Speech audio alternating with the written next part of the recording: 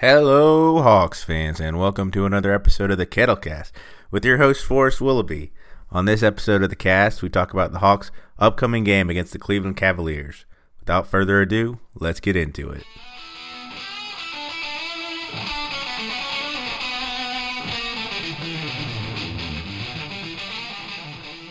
The Hawks fly up to Cleveland to face the Cleveland Cavaliers after losing a tough game to the Orlando Magic.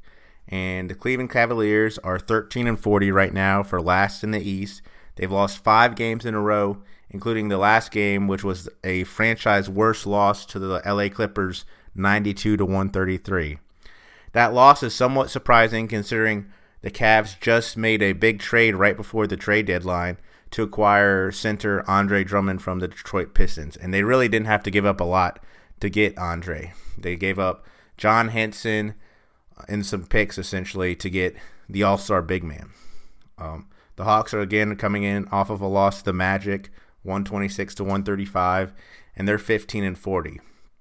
The injury report for this game, it hurts the Cavs a lot more than the Hawks. The Hawks are actually kind of at their most healthy. It looks like even DeAndre Bembry, who's been out with a hand procedure for a very long time, looks like he'll be able to play.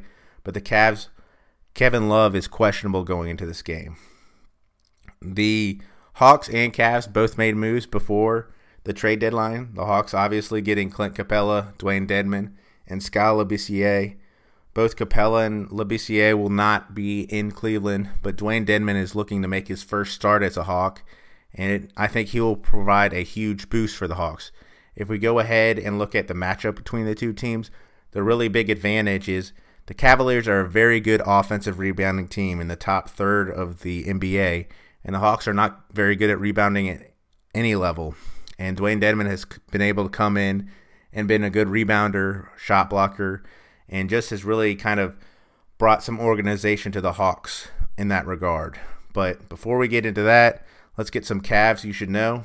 Again, Andre Drummond, number 3, also known as Big Penguin, has come over to the Cavs. And in this only game that they've played, it turned out to be a franchise loss. So I don't know that we can take a lot from that first game. He got to play for them, but he's averaging 18 points, 16 rebounds, and 3 assists for the Cavs.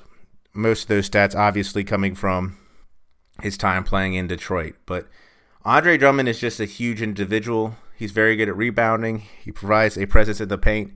And seeing how Dwayne Dedmon, Damian Jones, and John Collins all match up against the big man is going to be something to watch for Hawks fans.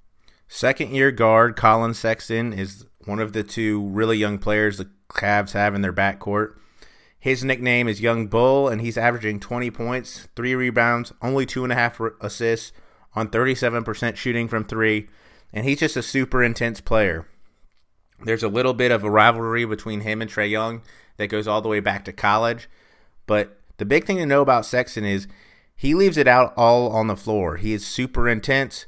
It often manifests itself in just like you can see how much effort he's putting in, and it's kind of like exhausting to watch him play. In fact, there was one highlight or low light, whatever you want to call it, of him trying to defend 2 players at one time, trying to get one of the player about to shoot a corner 3 to pass the ball, and he's in between them, and he's just doing sort of jab steps both ways, and it looks like he's just like hovering in place or just shaking. But there's no doubt about the amount of effort that Colin Sexton puts in on the court. How that translates to winning is unsure right now, especially when he's being paired with Darius Garland, number 10, in the backcourt. Darius Garland's another small guard that the Cavs drafted in the top 5 this season, and he's averaging 12 points, 2 rebounds, 4 assists, and shooting the ball 35% from 3. He only played 4 games in college before being injured at Vanderbilt, and he's slowly come on, and I think the backcourt between Colin and Darius has slowly started to figure things out. Obviously, with the record that the Cavs had, this has not been their season. Amongst being injured, Kevin Love has also been unhappy with just his lack of feeling that there's any sort of veterans in the building, and also that their new coach has any control over what's going on. But Darius Garland and Colin Sexton could both really hurt the Hawks shooting from 3. To get back to the previous matchup, Kevin Love went crazy. At the beginning of the game, he could not miss, and it sort of built a lead that the Hawks were just constantly chipping away at and were never able to overcome. Also, another rookie of theirs, Kevin Porter Jr., came off the bench and scored 15 points and had 9 rebounds. I really think this game is going to be decided on the battle of the rebounding. And the Hawks have had spurts of doing an okay job on that, but have not shown a consistent ability to really secure boards. Also, strangely enough, for being a young team, the Cavs do not foul a lot. Now, the Hawks aren't great at getting to the free throw line, but I would say through the last 5 games or so, the Hawks have really done a better job of getting to the free throw line. Trae Young in particular has been getting to the line 20 times a game, 15 times a game, and making a lot of those free throws. So if the Hawks are able to get points at the free throw line, that'll be huge for them. Another thing that's just big is, as I talked about to start this episode, the Hawks are coming into Cleveland relatively healthy. It'll be interesting to see what Coach Lloyd Pierce does with such a healthy roster.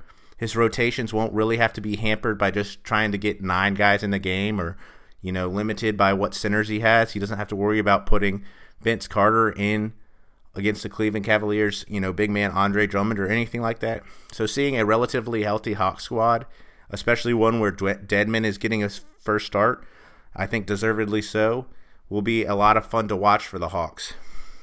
I would expect this game to be a close game, honestly. These are 2 teams that are still trying to figure things out, and especially on the Cavs, they're trying to figure out how to work in their new big man and Andre Drummond. The Hawks are trying to work in everybody after coming in off the injury report, and also Dwayne Dedmon coming back and playing the Hawks. But I would think this game would end up kind of where the previous game is, around the 120s or 130s. I think this is a game that, again, I really appreciated the effort that Cam gave in his first game back after being in the concussion protocol. He had a wonderful game, scored 11 points, had some really nice moments, including just a rip-away steal from Evan Fournier. But to see him continue to grow, and also I think this is a chance for DeAndre Hunter, who's just kind of been consistent, if not spectacular. Again, Kevin Porter Jr. did a great job for the Cavaliers off the bench. The Hawks need to have some sort of similar response from their rookies, especially these young guys going forward. And I do think that Trae's going to want to have one final great performance right before the All-Star break.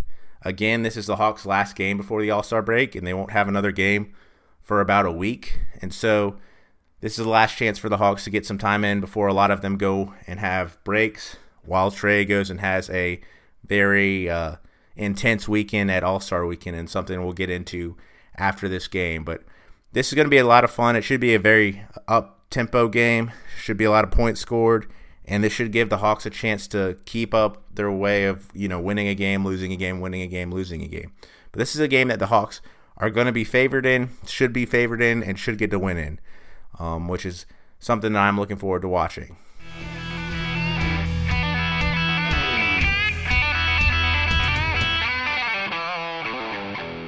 Thank you for catching this episode of the Kettlecast. You can reach me at kettlecast@gmail.com. And if you could leave a rating or a review on whatever platform you use to get your podcast, that'd be a big help to me. Go Hawks!